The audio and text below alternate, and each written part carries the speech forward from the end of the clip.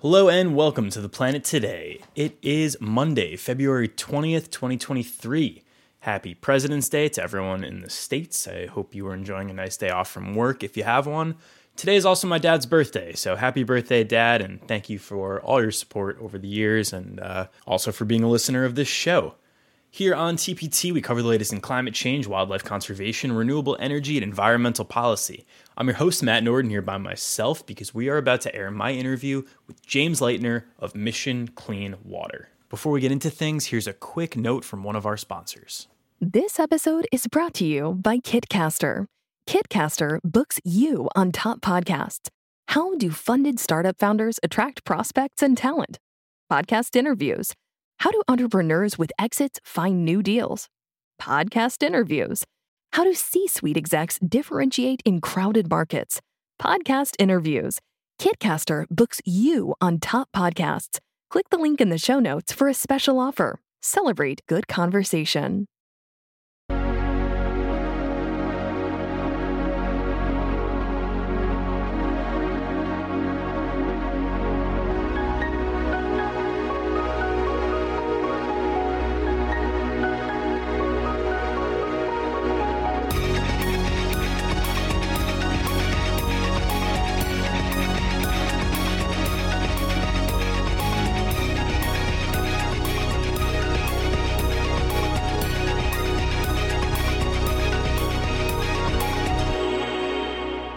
Today on TPT, we are joined by James Leitner. James is the founder and executive director of Mission Clean Water, a 501c3 nonprofit organization dedicated to providing clean water for areas in need.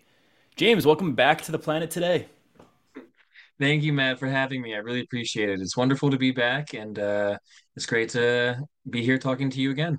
Yeah, always a good time. And for anyone who hasn't heard our first interview, it was last year. James is one of my good friends that I met through the University of Delaware. Our first interview spoke more in detail about what Mission Clean Water does, how it started, and James's story. But today we're going to be focusing on one thing only, his recent trip to Uganda for Mission Clean Water. So first off, how long were you in Uganda and what was the goal of your trip this time? Sure. So, for any listeners that aren't familiar, we focus on clean water and sanitation projects for underserved communities and have been working in Uganda pretty much since day one of the inception of our nonprofit. And the last time we were in Uganda was about 2 years ago, and we flew heading there, I think right around this time, right as this thing called COVID was becoming very popular and becoming very mainstream, not yet in the United States. And then by the time we landed, me and my colleague both realized, like, oh my goodness, this is much more serious than we thought. And so we haven't been able to go back for 2 years. One, because of the initial impact of COVID and everything. We were supposed to go back last year, right around this time again, but that was when the Omicron variant pretty much canceled everything again. And so this was pretty much our closest and first opportunity to head back. And the main objective of this trip, as of right now, we have about six completed clean water projects. And our projects are a little, I would say, medium scale in terms of community-wide solutions that focus on distribution and filtration of water. And the main part of this trip was, in this 2 year span of not being there are some of our earlier projects which have been operational for a few years now, and some projects that have been completed for communities I've never visited or really known. We've put full trust in our Ugandan staff to implement and develop. And so it was to just kind of see things and get new videos, get new photos, and see how the progress of some of these projects are that are a few years completed to just recently completed, and really get an idea of the impact that is present. And in total, I want to say this trip was about 14 days in terms of like departure to landing, but it's like 2 full days to get there, 2 full days to get back. So I want to say it was about 9 days on the ground. It was a little compact, which is unfortunate. It was like, all right, we're kind of settled in. Day one, we're at this community. Day two here. Day three here. So on, so on, so on. And then it was like, all right, time to head back to the airport. And I was like, oh my goodness. So it was very intensive, but a very productive trip. Awesome. And for people who haven't listened to the first interview, first of all, go back and do that really awesome episode. We're going to link it in the show notes. But also, James brought up his Ugandan staff with Mission Clean Water. And what's important there is his organization really focuses on community involvement. And I remember one of the things that you pointed out to me that you do differently is a lot of people and a lot of organizations with great intentions will go to places that are underserved and don't have as much access to clean water. And they'll put in these wells and just kind of be like, great, we did it, job done. Yeah. And it doesn't succeed.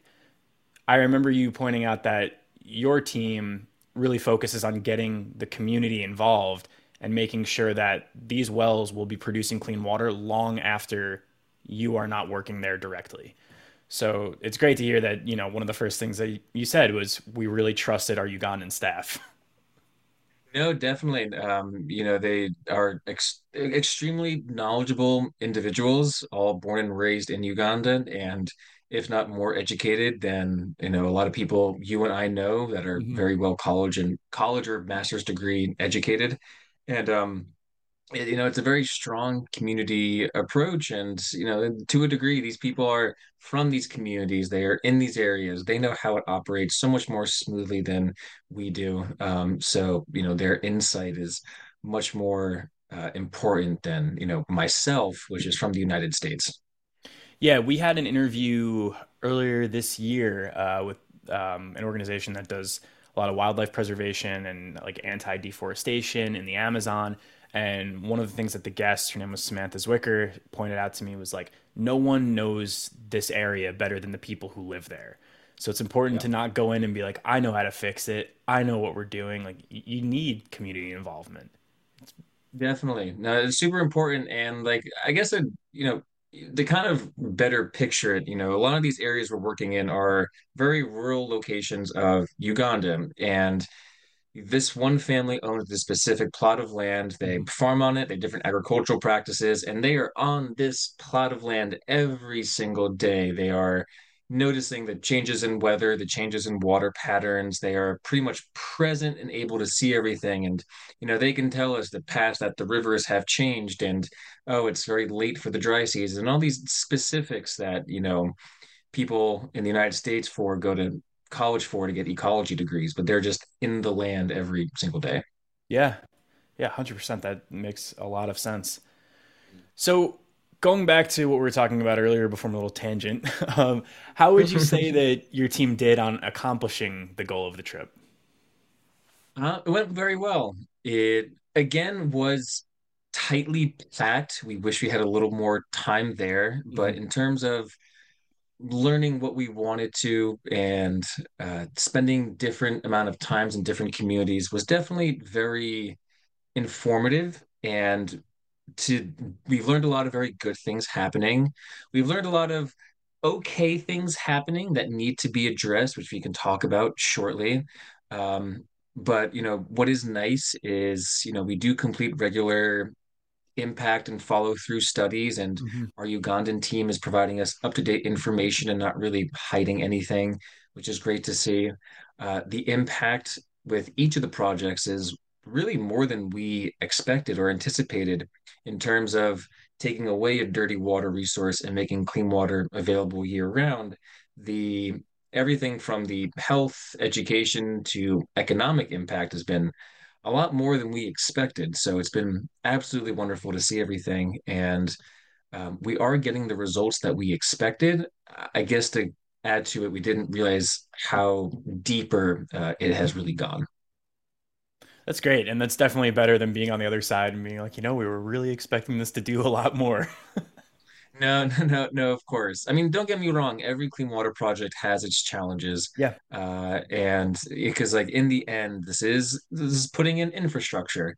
And there's little bumps in the road that are unique to every single project, even though every project or a majority of ours have been groundwater distribution style projects. Project one does look different than project two, and they're two completely different communities that have two different ways of operating and functioning. And, I'm very happy that they're willing to be transparent with us so we all can learn and develop together. Gotcha. So that's actually a perfect segue into my next question. You brought up learning. What is something that you and your team learned while you were there that maybe you weren't expecting to discover this time around?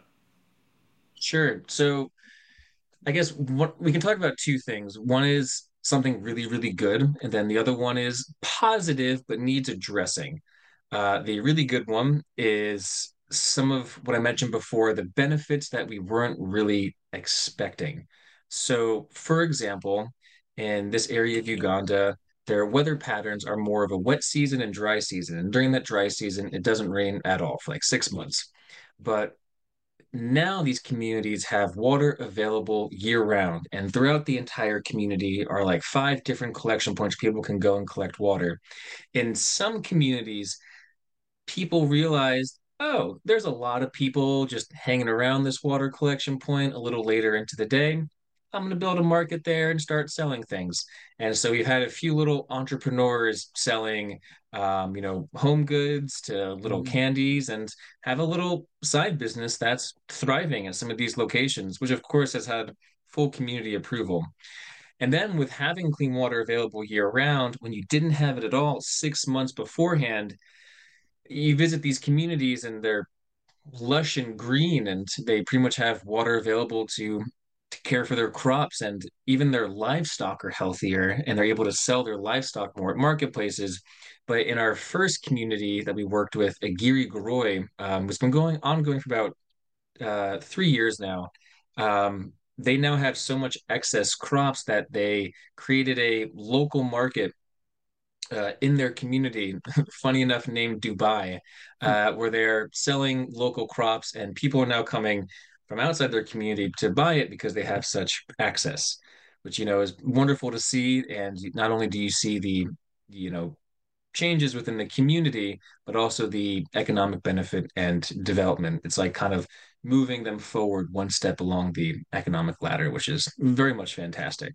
That's really cool too that, your initial goal going in was you're finding these communities that do not have access to clean water. And one of the things that really stuck with me when we talked last time was there's a lot of women in these communities that are walking thousands of miles a year just to get clean water for their family. Yeah. And, your original goal is go in there and remedy that problem. And now here you are impacting food security. So it's cool how, I mean, this is the most basic sentence I'm going to say ever, but like water really is a staple of life. And you're seeing And that right there. exactly, it should be a basic human right. Yeah. Uh, Trying to avoid the Nestle tangent, but I was yeah, I just mean, of thinking course, that. I know. Of course, the primary goals have always been to eliminate waterborne illnesses and give people their time back, which has happened. In most of these communities, take these numbers lightly because we're just trusting. There's no data we can really collect from besides going into communities and talking to them. But Mhm. of the people we interview, 80% say they've experienced a reduction in water illnesses. Um, their time to collect water has decreased to the point where they don't really have to think about it anymore, which is phenomenal. As well as one thing we didn't expect is because most women were spending 3, 4 hours to walk and collect water, now they have more time at home to care for things. There's also been reports of a decrease in domestic abuse issues because now women have more time at home to cook, clean, whatever they might need, take care of the household, take care of the children, and just have things prepared and be readily available and local, which is also something Yeah. we did not expect as well, but it was something a lot of communities did voice and did share about. So that was something very unexpected. That's great too, and something Yeah. that I'd be curious about, and I have no idea if you have any way of knowing this. With that extra time, I wonder if there's like an increase in education for women as well. That is I'm not too sure. We have now that water has been addressed pretty much across the board in multiple communities.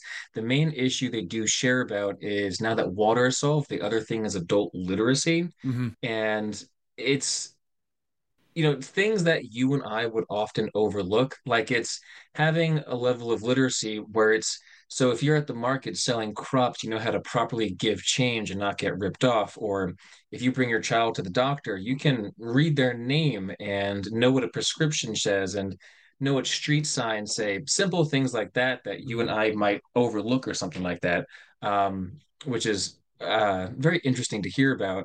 The one thing I do know for more for the youth is that instead of walking in the mornings to go and collect water, they can now just go to school. Cool. And because they aren't, lugging around 45 pounds of water to start their day in a little CrossFit workout, they, now have more energy and aren't as fatigued in school. So teachers do share that higher participation is prevalent and present. We don't have like an exact number that they provided us. Yeah, that was something that I was just kind of spitballing and was perfectly ready to cut that out of the interview if you didn't have an answer. So that was great. That was more Now than I it's was good to expecting. go.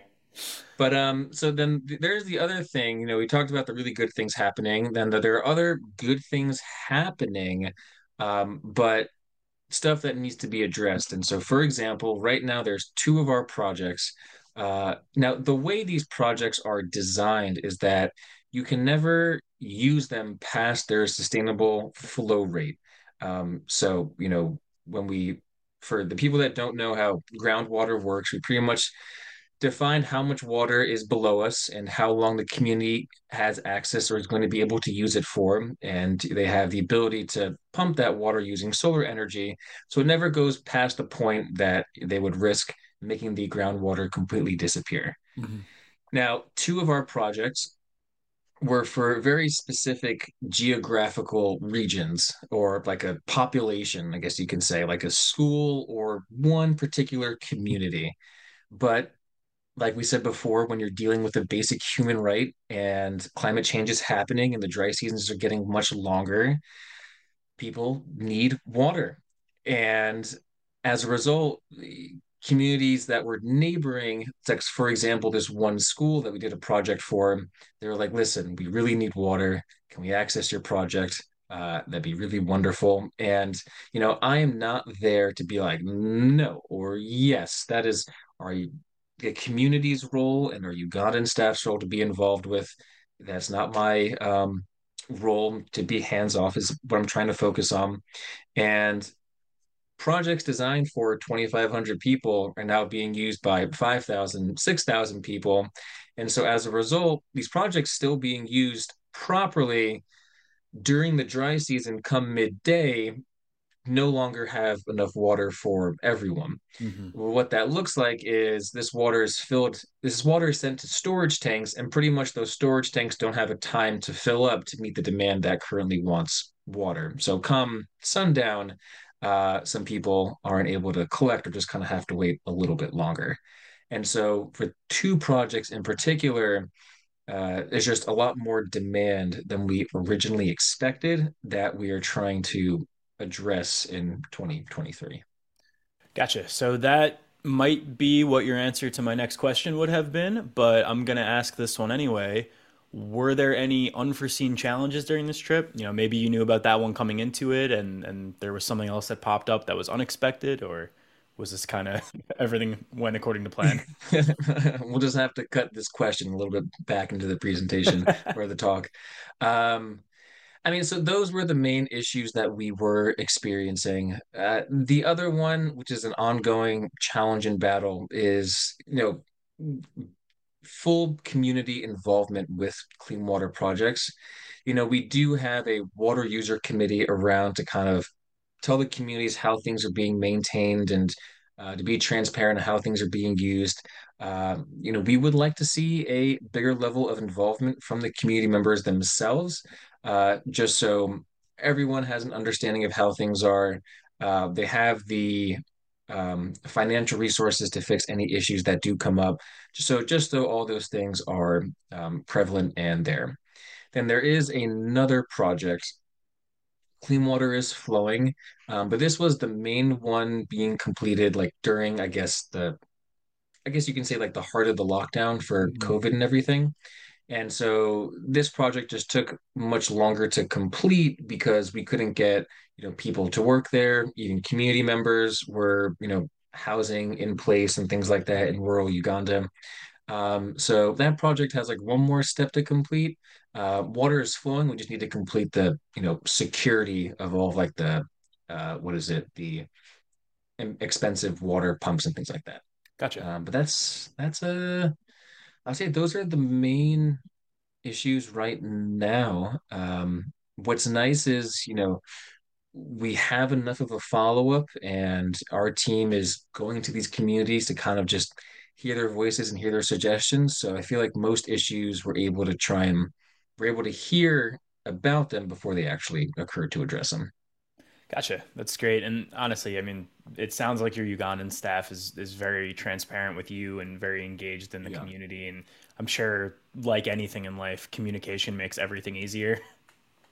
Exactly, yeah. Communication does make everything a lot easier. I mean, they're over in Uganda, so I do have to have regular midnight and 1 a.m. phone calls because they are 8 hours ahead of us. But, they appreciate the communication and they're very involved with Mission Clean Water. They know how things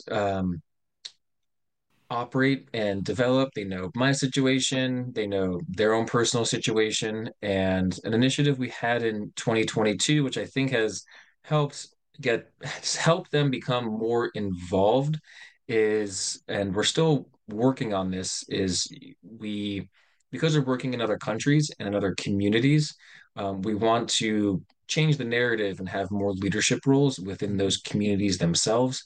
So two of our staff do also fit on our board of directors, just so they have the opportunity to speak on behalf of the country of Uganda and the communities that we work in. Great. Yeah. So, last question for you. What is next for Mission Clean Water? Maybe this year or beyond? Sure. So this year, quite a few things. So in 2023, a lot of our efforts are going to be used to look at those two issues we shared before, addressing the increase in water demand in some of our current projects.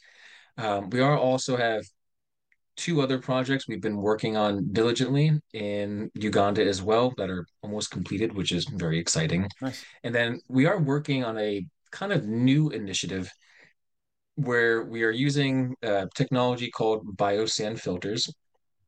For anyone unfamiliar, if you were to imagine pretty much a giant garbage can, inside it are different levels of gravel that when water is poured through it and there's a little pipe at the bottom, the gravel pretty much naturally filters out all of the impurities of the water, and out comes clean water. And we are trying to use these biosand filters to address clean water issues in communities where groundwater or collecting rainwater is not an option, specifically communities off the shores of Lake Kyoga, which is very close to where we work. It's a very, very big lake in Uganda. And they rely on lake water to drink, but groundwater around them has very high fluoride content, which is unsafe to drink, which is ironic because we put it into our drinking water. And so we're working with another team to begin addressing these issues. Before in the beginning of 2022, we put five systems that are operational, amazing results. And so by the summer of 2023, we want to have 100 systems operational. And then we are also currently working on some efforts here domestically in the United States. Awesome. So, James, first of all, thank you so much. Your time is always very, very appreciated as, a colleague, but also as a friend. I love having you on the show and getting to hear more about what you and what Mission Clean Water are up to. Well, thank you for having me. I really appreciate it. It's always wonderful to be on and share some notes. If people want to keep up with Mission Clean Water, where is the best place for them to do that? The best places to do so are to simply visit our website, which is missioncleanwater.org, as well as we have an Instagram account, which I do upload to daily, which is Mission Clean H2O. Those are probably the best ways of getting in contact with us. And if you do go to the website and go to our contact us page, I respond directly. And same thing with the Instagram. Awesome. So I will link both of those in your show notes. If you're listening now and you didn't do so last time, swipe up, give them a follow on Instagram, and go check out their website. All right, James, just like last time, we end every interview with 3 fun rapid fire questions. I'm going to listen back to the old one and see if your answers have changed in the last year. I know the animal is not going to change, but go ahead. All right, number 1, what's your favorite animal? Every animal is a squirrel. It's Yeah, always going to be a squirrel. I love squirrels.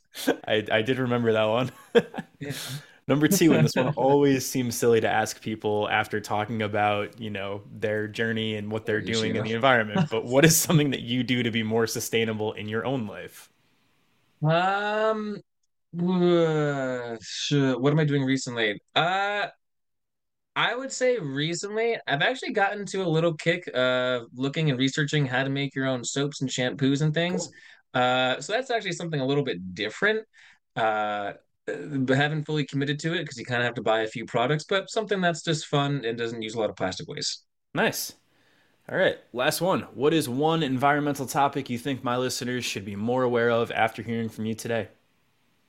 Uh, After hearing from me, I think the big thing is we all should be conscious of how we are using water. The situation with water is going to be very different in a few years, as we all Mhm. could imagine.